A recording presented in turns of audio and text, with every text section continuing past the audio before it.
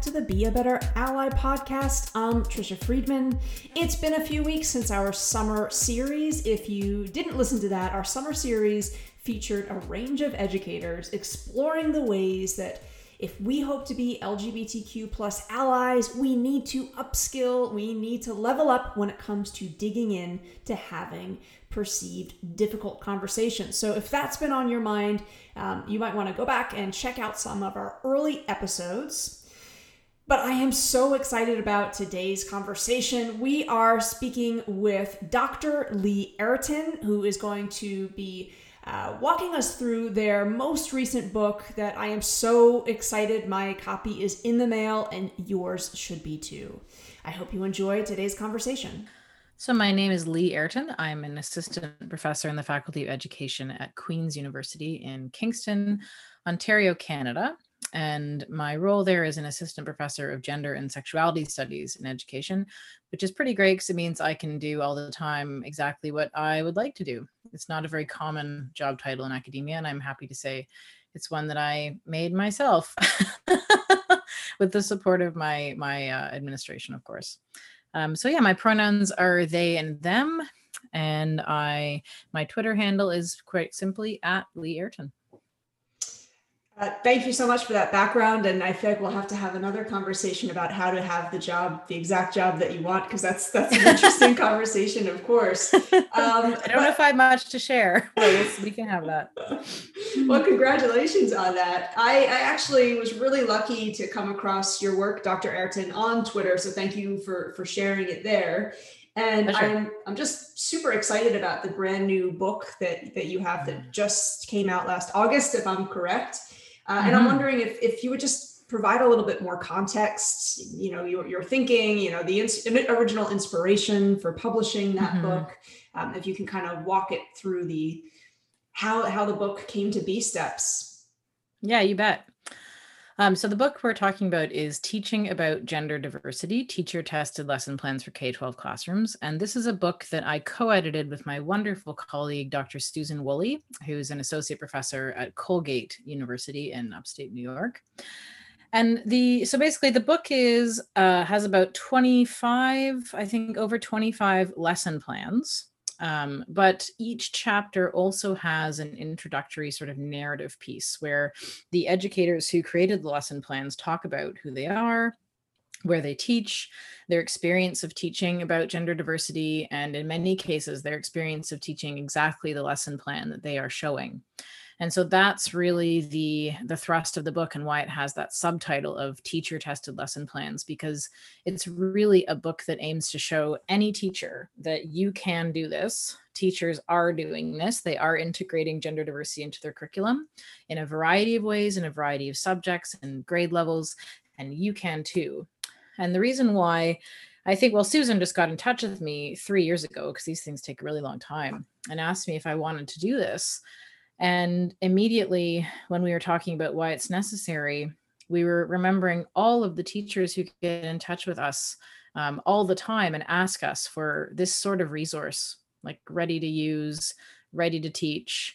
And we hadn't felt like there were many resources out there that did much more than sort of teaching directly about transgender people. And we're interested in how teaching about gender diversity is a broad project that can be integrated in different subjects in different ways. So this is our answer to the call for resources. And they are. I think so many educators are going to appreciate that work because, you're right. I think in terms of what is something that is ready to just be implemented and activated in the classroom has a lot of value, especially given our current context where teachers have a lot on their shoulders. So I'm wondering, in your process of doing the research, of, curating, deciding what goes into the book, I apologize for the question because I think it's sort of like, what's your favorite song? It's hard to pick, but that's a great question. When you were doing your research, was there kind of one thing that really stood out to you as, I just can't wait to get this idea, this concept, this piece of research out there into the universe, if you had to pick just one? Sure. Well, I think I can answer that question in relation in two different ways. The first one is kind of what's a guiding principle about the book that I'm really excited about. And the other one is what are some particular lessons in the book that I'm particularly excited about. I love them all. I don't have favorites. we have like over 35 to 40 authors who are amazing educators who made these lessons for us in the book. But I think, well, I'll start there. I think something I'm really excited about is that we have a trio of elementary lesson plans that are for any sort of, in Ontario, we'd say primary, so early elementary. And these lesson plans do three very different things that are often done together and confused. So these lesson plans each instruct a teacher on how to run a read aloud, and there's suggestions for books that you could use if you have them. One of the read alouds is quite predictably about trans people. So what is a transgender person through the foil of a child? So obviously most kids' books are about kids. So that's one of them. Then one of them is about a gender non-conforming child. So getting kids into either the ones who are gender non-conforming or who don't know kids who are very gender non-conforming, introducing them to that sort of person. But that's not the same thing as introducing someone to a trans person. Those are different, and we find that that is often collapsed. And then the third of that trio of elementary read alouds is inviting students to think about their own relationships with gender norms. So what I've noticed in I'm a teacher educator, so trying to connect my students with resources and find things to teach from, is that very often we find resources in books and things that amalgamate gender nonconformity with transness. And there is a bit of a Venn diagram there in the middle, but quite simply, not all transgender people are gender nonconforming. They're very, very, and rightly in their way, gender conforming trans men and trans women and trans girls and trans boys.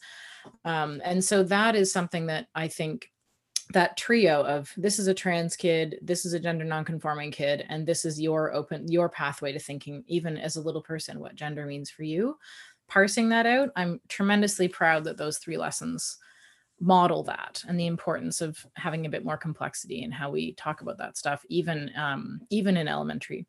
I'm also I'm also really excited about the ways in which the senior lesson plans involve students in doing research about their own school context.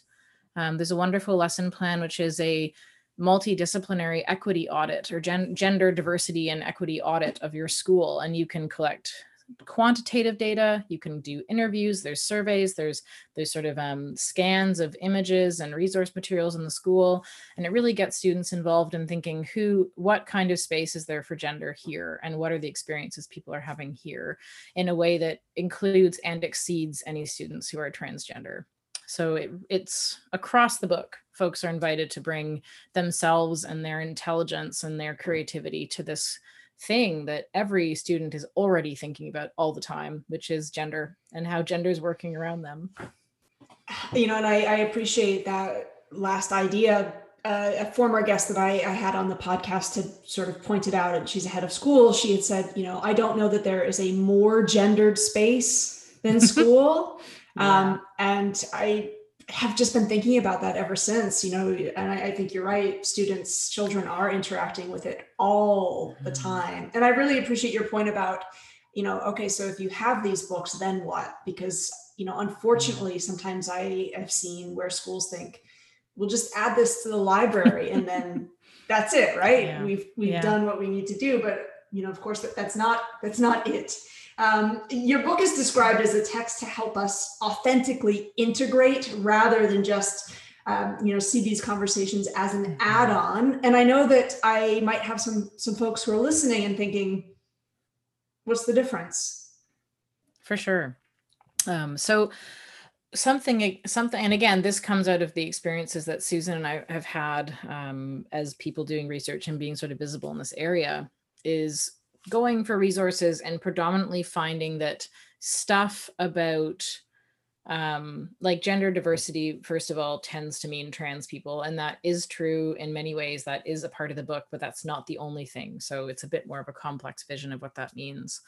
But what we find is that gender diversity stuff tends to be Trans 101.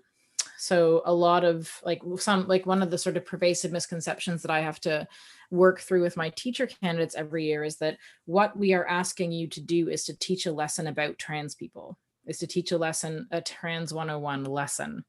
And so there are some lesson plans circulating in the world, and some of them very good, that are about trans people, but that's a very different thing, and also quite subject dependent. Maybe social studies, maybe advisory or homeroom, but that is quite sort of hived off and extra to the ordinary curriculum that teachers are teaching. And so what the lesson plans in this book do is they mobilize gender diversity and gender norms and gender pressures and things that students are every day dealing with and thinking about. And they use that material to teach required content in things like mathematics, in things like drama, in things like science and social studies. So what we do not have in this book is a collection of Trans 101 lessons. What we have is a collection of subject-specific lessons that teach foundational content through the prism of some aspect of gender diversity and in a way that engages students to think about themselves. And as you're kind of speaking to that, I'm also thinking about, I've come across a number of educators, and to be honest, I felt this way myself too as a teacher of, can I have these conversations? Is it dangerous for me to have these conversations? Are parents and caretakers going to be upset? Is my principal going to be upset? Because I don't think we're at that point yet where conversations like this have been like usualized across the curriculum. And so I'm happy that I have worked with a number of educators who have said, okay, yeah, it might feel difficult or uncomfortable for me to do this, but it's necessary. But I know, and unfortunately, I feel like I've worked with people who don't quite see it that way. So Sure. For folks who are listening and thinking, no, this isn't necessarily, what is part of my role. I don't know if you've also come across people like that. Do you kind of have a response to those who are still a little bit hesitant or reluctant to have more relevant conversations around identity? Sure. Well, I can't really say the book is for people who don't think this is their job. So I can't speak to those people in relation to the book, but in relation to the person who's kind of like nervous Nelly about any sort of whiff of taking up the idea that gender is more complicated than masculine man and feminine woman, that is the scope of the book. It's more than that. There's more going on than that. For someone who's sort of nervous about doing that where they are, I have some good news for you. The book has several different entry points into selecting a starting place. So we think that you might build on. So specifically in the elementary years, there's ways that the lessons build on each other that are quite evident in the book, but we also invite the reader, the teacher, to think about what their school climate is like for this kind of work. And based on the vast body of research on how school climate affects gender and sexual minority people, most of that is about trans and queer people. There is literature about gender nonconforming people, but that tends to be a little bit more narrow. Based on that literature, we've created 4 sort of school climates, ranging from this is not a thing to this is a wild and woolly alternative school where everyone's cool and no one cares. So those school climates are associated in the book with different lesson plans that we suggest are a really good fit for that climate. And then the extensions are good if you're in a sort of really positive school and you want to use a lesson plan that might be a good starting place for a school with less exposure. And then you can extend that lesson and bring it up to the place where your students might be. So there's a lot that we recognize, in other words, that there is a lot of hesitation and a lot of concern about how beginning to be a person who has a gender diverse curriculum can be difficult, and that where you are matters. And the book is geared towards helping you find what of our offerings is for you for those reasons. We also talk in the introduction, which is quite substantial, and it's basically our advice So irrespective of which lesson plan, these are things we think it's important to consider. And one of those things is we know that when a teacher explicitly teaches about something to do with gender or sexuality, the assumption is that they are gay. That is something that students tend to assume and that gets read. So that is something that for some contexts might be a considerable risk. Not any of the ones that I participate in that I'm familiar with, I'm happy to say, but there are things to think about for teachers, and we do chat about those quite a bit in the introduction. Yeah, I think another thing I want to say about that is there's all sorts of ways that you can do what I like to call drop nuggets, drop little nuggets throughout the day that are not, I'm teaching a lesson on this now, that are not at all the kind of thing that any principal would expect you to in any way clear with them before doing so. And most, I would say the lion's share of these lesson plans, that wouldn't, if you took a look at them, that wouldn't occur to you to do either, because they're not Trans 101. But for example, you can simply offer examples to your students in any context with using people who have they, them pronouns. You can read picture books wrong, i.e. by using the wrong quote unquote binary pronoun for someone based on how they stereotypically would be read. There's you can ask open questions when a student's like, oh, like my friend's dating someone. I'm like, oh, like what's their deal? And these are little things that aren't anything you would ever clear with anyone before saying or doing. They are less legible, but very significant ways of doing this work and perhaps gauging where your students are at before you might select a lesson. So not everything we do has to be big and has to be a lesson. I say, having just co-edited a book of lesson plans. I think, yeah, and I think it's both, right? It's the big and the small, because I've also seen some schools where they think we're going to have like a week-long diversity event, or we'll have a day, right? Done. We'll have a day. And I would actually say, if more teachers were sprinkling more inclusive language across the year, that probably would make a bigger difference than just a one-off kind of event approach. Sure. Like a teacher sharing their pronouns. Mm-hmm. Like Mrs. Smith, even this Mrs. Smith person goes by Mrs. Smith. Hey, I'm Mrs. Smith. Welcome to my class. My pronouns are she, her. Keep going. That nugget is going to let you know some things. And it's also going to let you know who you have with you. And it's going to let them know that you are a person who maybe can have that supportive conversation with them. That is low risk, low fi, becoming ever more standard practice, and not something you have to clear with anybody.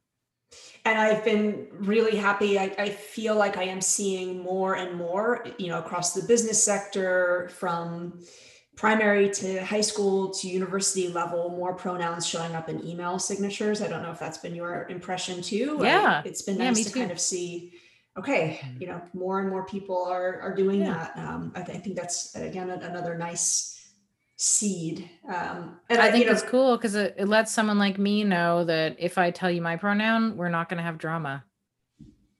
Like that's primarily what that means. It's not like someone telling me, it's not like a person who no one has ever misgendered them being like, FYI. The function of that is to let me know that I can tell you. And that is a beautiful thing to see from where I'm standing as a non-binary person.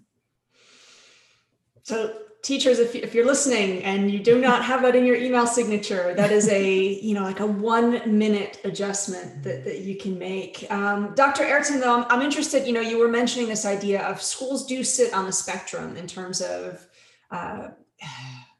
how their schools are having these conversations, to what extent, at what depth, and, with what effect. And I also think it's worth pointing out that, I love that you brought up the idea of, really digging in and questioning where your school is at on that spectrum, because I unfortunately have also had that experience where, I've been leading a workshop or a session, and the admin have said something like, it's not even an issue here. Whoa. And got news for you. Yeah. And again, I think it's an issue everywhere, right? But I'm wondering, in some of those audits, is there one question that kind of stands in your mind that you wish more school leaders, more superintendents, curriculum coordinators, if they were just to think about one of the questions on the audit, is there one that you know, for the person who's like, I don't think it's an issue here. I think it's, you know, everything's golden. Right. Well, I don't know if I can think of a particular question from the gender audit lesson plan, but what I will say is what I want all those folks to keep in mind, and what might be a useful thing to respond with, is how important it is to teach and to think about your school climate as if there are already queer and or trans people here. There are already people with queer and or trans family members in our school. There are already people who we may never know. They may not know this quite so clearly about themselves right now, but who may come to know themselves as queer and or trans. So that is a 360, because it requires folks to think that there's things we must do now, and we cannot wait for the one person who I legibly will think is a trans child or a queer child, or two moms or two dads or whatever.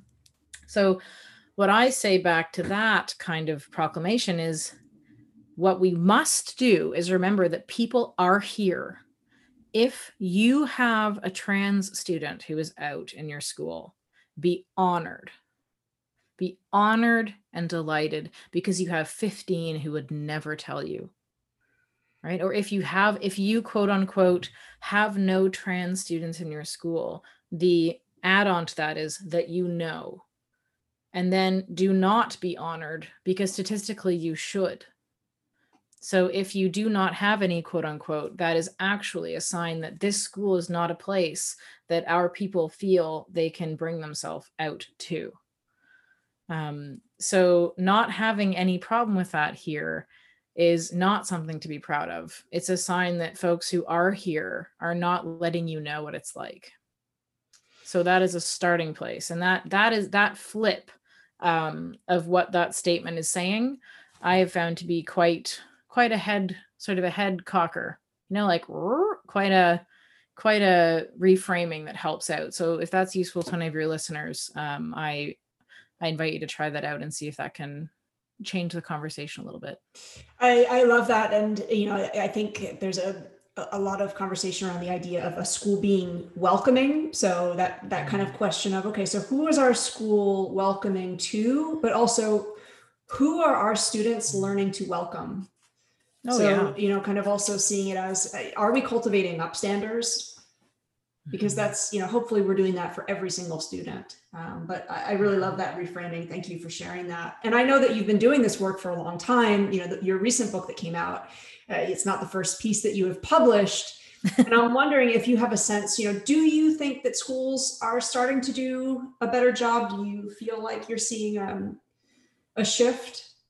I do. Okay, good. Because I was like, it's going to be really depressing if you're no. No, I absolutely do. I've been involved in some way in teacher education, pre-service or in service.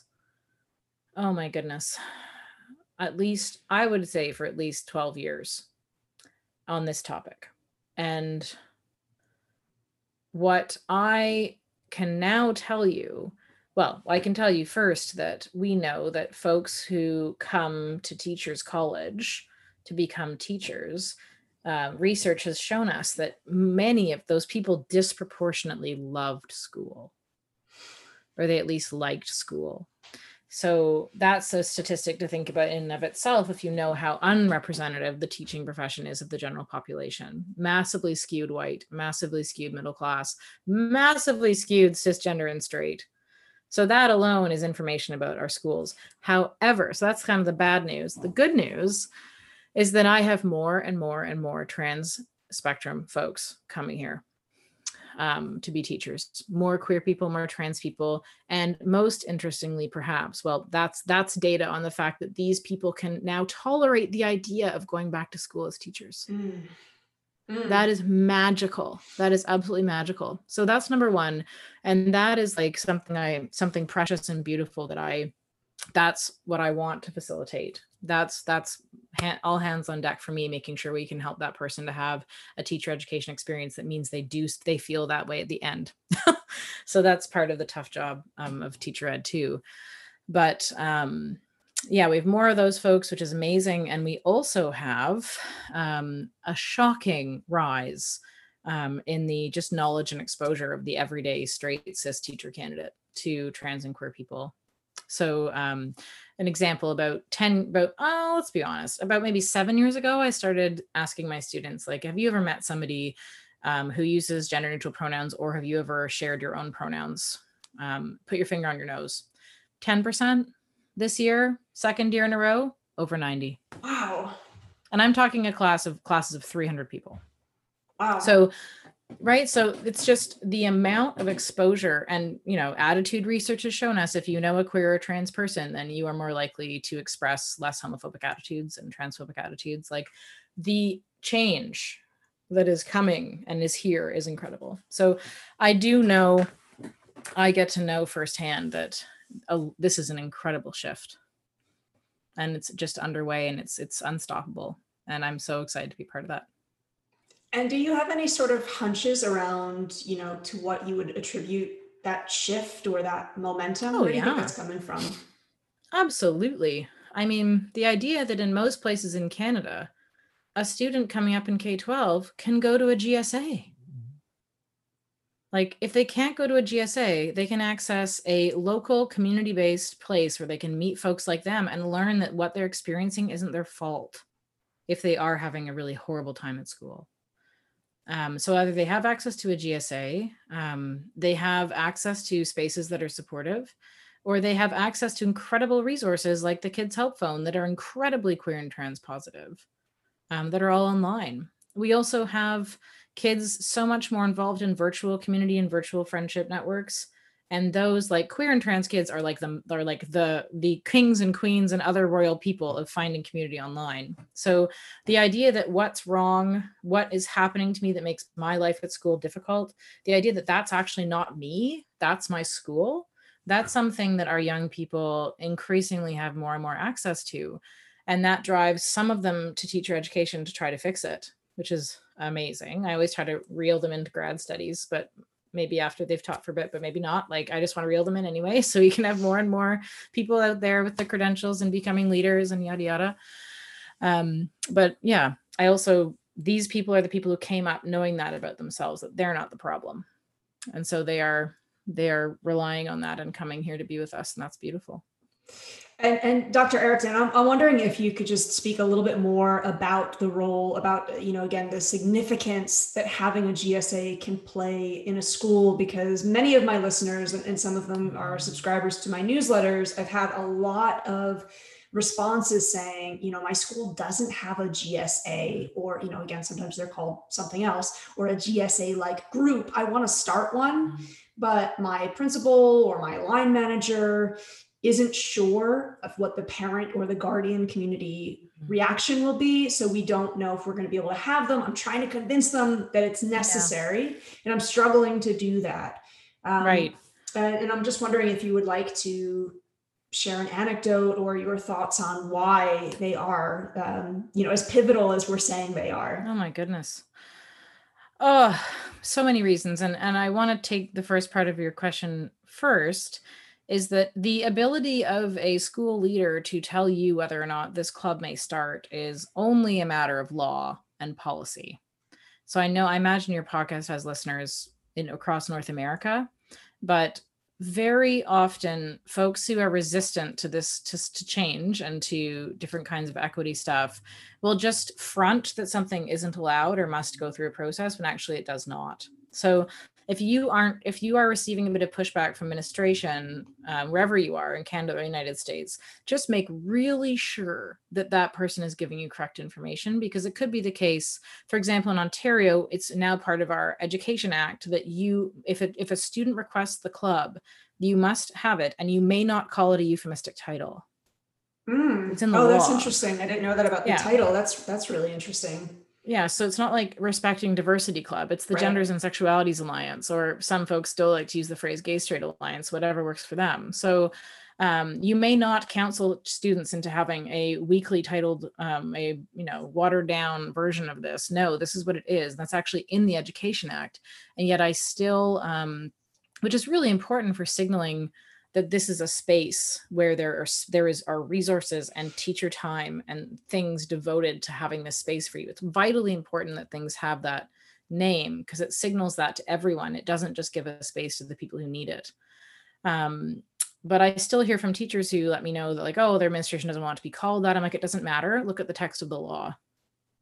So if your administrator is giving you this pushback, you go to the superintendent with the text of the law, because that's what that it says. So just, we can be nervous. We can wonder about how this is going to go as teachers, but in many places where your listeners might be, this is a matter of settled law. So that's one thing I want to say. But yeah, I think I want to just emphasize the two-sided work that that group does in a school. Our youth need respite from the ordinary life of school. They need spaces where they can go and relax, where there is a fighting chance that other people will receive information they share about themselves in a way that is fine, where they can find other people who share things they're going through, and perhaps not most importantly, but also very importantly, where they can have access to one supportive adult. One supportive adult is the difference statistically in relation to queer and trans youth resilience and thrival or not. And for many of our kids, that is a person who's in the school. It's not a person who is at home. So there is absolutely no daylight here. This is very, very important, that this be in the school to show people that this is valued, and that this be resourced, and that this exists for the kids themselves. If for whatever reason, hopefully you've gone down all these paths I've talked about and braided you about, but if still no, what you can always do is you can make your room the unofficial GSA.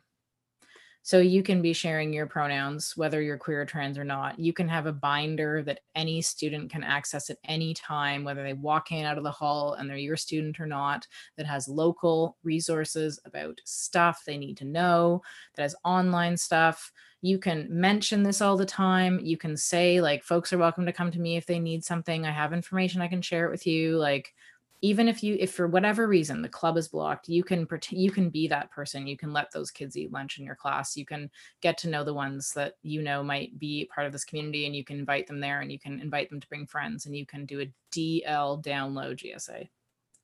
Drop microphone. And I think what you were saying earlier about just some of even the signaling of including pronouns, thinking about the books that are in your classroom, thinking about the examples that you use, all of those things have such power. And I know, Dr. Ayrton, we're almost out of time, and I wanted to point out your website goes into some of the advocacy work that you have done. And, I'm guessing that your current book is not necessarily going to be your last. So folks who are listening, I don't think so. Folks who are listening, and they not only want to learn more about your current book, but they also want to be able to kind of track and find out what's coming next. Where can we go to continue to learn from you, and again, just leverage the very powerful work that you're doing? Right on. I appreciate the question. You can, I'll tweet stuff. So if you want to follow me, I'm at Lee Ayrton on Twitter. I will always put out things that I'm doing through that platform. You can check out my website, which is www.leeayrton.com. And on there, you'll find a link to the No Big Deal campaign, which is a really pretty, mostly visual campaign with lots of free downloadable Creative Commons licensed materials that just help folks show their I'm cool with this support. It's no big deal for folks, for trans people's right to have our pronouns used in everyday life. Lots of stuff there you can go print. You can make buttons. You can do posters. We got a lot of things on there, resources for having those conversations with people who are pushing back. Lots of stuff there too. You can also find my now archived, but still totally intact, theyismypronoun.com website, which has all kinds of help for people who are trying to navigate pronouns in everyday life. The best of that, I think I put into my recent book, Gender Your Guide, which came out in 2018. But yeah, coming up, I'm in the middle of creating a giant resource that will help K-12 students to self-advocate, or help loved ones of those folks to help them self-advocate for gender expression, their gender expression human rights to be protected in school. So that's been a thrust of my research for the past little while. I think a lot of people are correct in knowing what gender identity is and how that might affect human rights, but gender expression is a separate category of protection that's usually categorized along with gender identity to make people think it's just for trans people. Well, it's not. So we are creating a web, like a resource hub, that will offer people things they can bring to school, ways to participate in dicey conversations with administrators and keep correspondence and basically act like a little lawyer, and just really let people know you mean business and that this is a human right you have that is not being respected in ways schools don't yet quite understand. Mm-hmm. So that is going to be, that's hosted by a unicorn named Gigi, which is a little nugget I'll drop there. And we should be probably putting that out in the new year. It's going to be wild. So I will definitely be tweeting about it if you want to follow me. That sounds fantastic. And of course, we'll make sure to link to your site and your Twitter handle, because I was amazed just sort of in looking around at your website for 5 minutes, just how inspired I felt. So thank you so much, Dr. Ayrton, for your time today. I really appreciate it. My pleasure. So nice to speak with you. And hello to everybody who's listening. And again, we'll also, of course, link to Dr. Ayrton's books. So get them, demand that your library has them. These books should also be in our professional development libraries on our campuses. Thanks again, Dr. Ayrton. My pleasure. I'm honored. Take care.